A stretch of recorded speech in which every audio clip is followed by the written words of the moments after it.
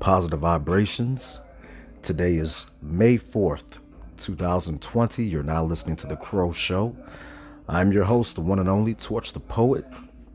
I really appreciate you joining me, listening in. Hope your day's been great. Bear with me as I go ahead and light up my doobie. You know how we do. Now, I won't take up too much of your time. I do appreciate you listening. There are two words that I would like to talk about briefly.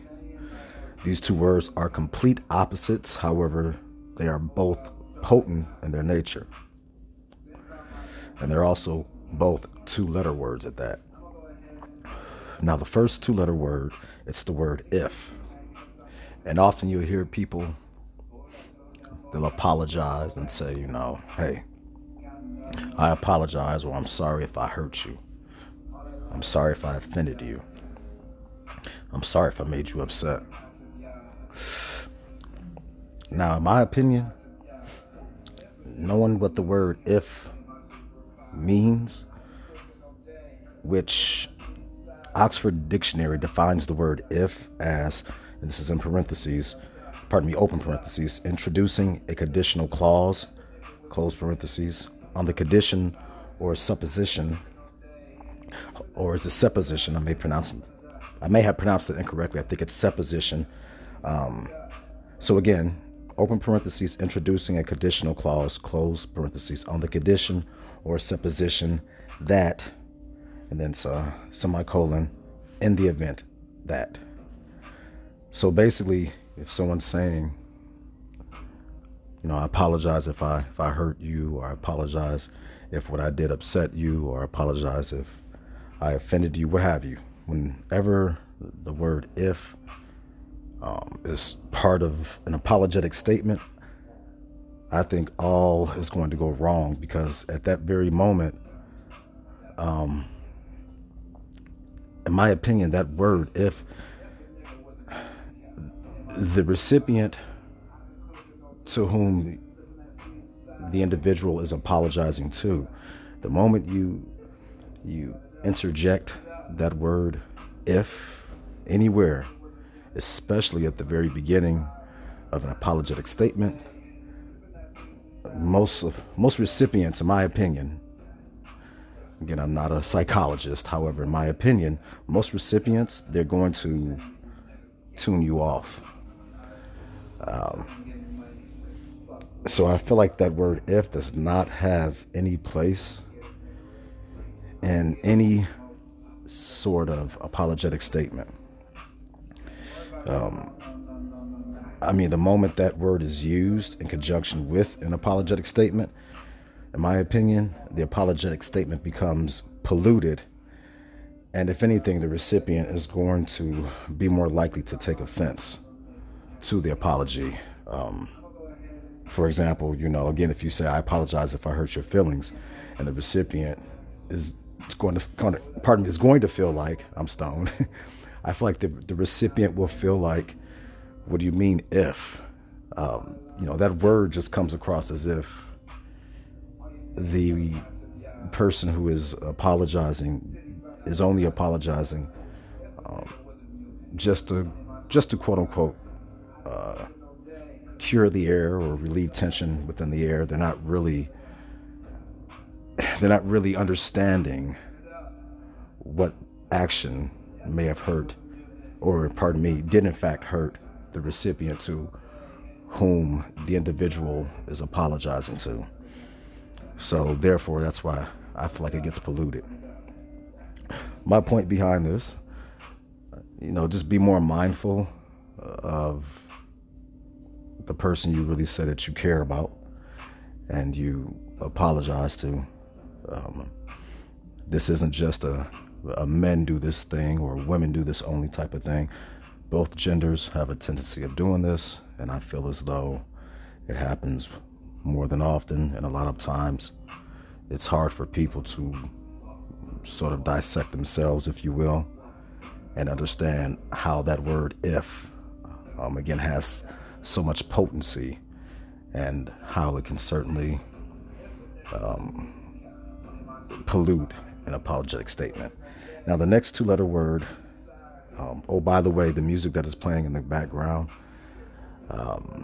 it's Tizzy Teach. Title of this track is Mutant, open parentheses, superpowers, close parentheses. And I'm telling you, man, this joint right here is fire. This shit bang lovely. It's so ironic because I often say that I'm a mutant. I heal so quickly. So it's ironic when I first heard this track. But I'm honored to have this brother on the podcast coming very soon. I just lit my joint, so bear with me as I take a pull. Now, the second two-letter word, and a lot of people struggle with this word, and they don't realize how much power this word has. The word no.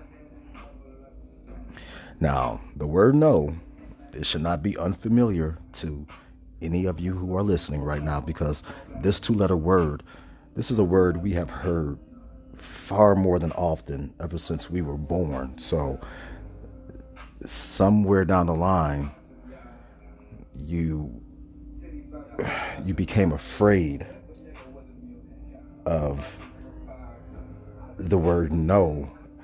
Better yet, pardon me, you became afraid of your ability to use the word no, and your right to use the word no. As much as we heard this wonderful two-letter word growing up, and we often would turn it back around and use it on our parents, teachers, family members, what have you. And most parents can definitely attest to this. That word was so powerful when we were very young. And we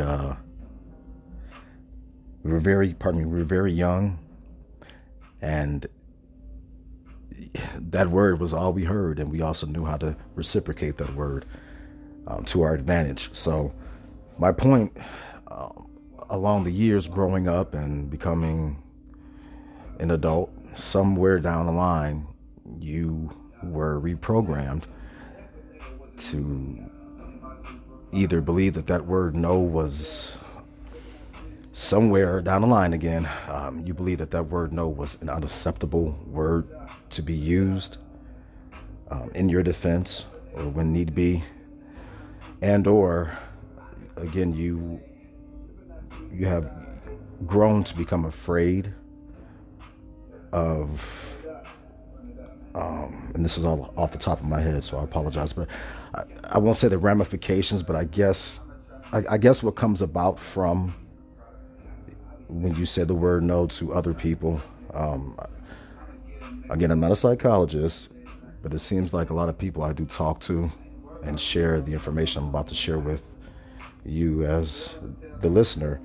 I feel like somewhere down the line when I kind of have these talks with other people, I help them see that they really lost sight of how the word no is not a negative word in any way. It's a very empowering word. So now, with that being said, the reason why I'm talking about this, today I pulled up to one of my clients' homes to dropped off her order.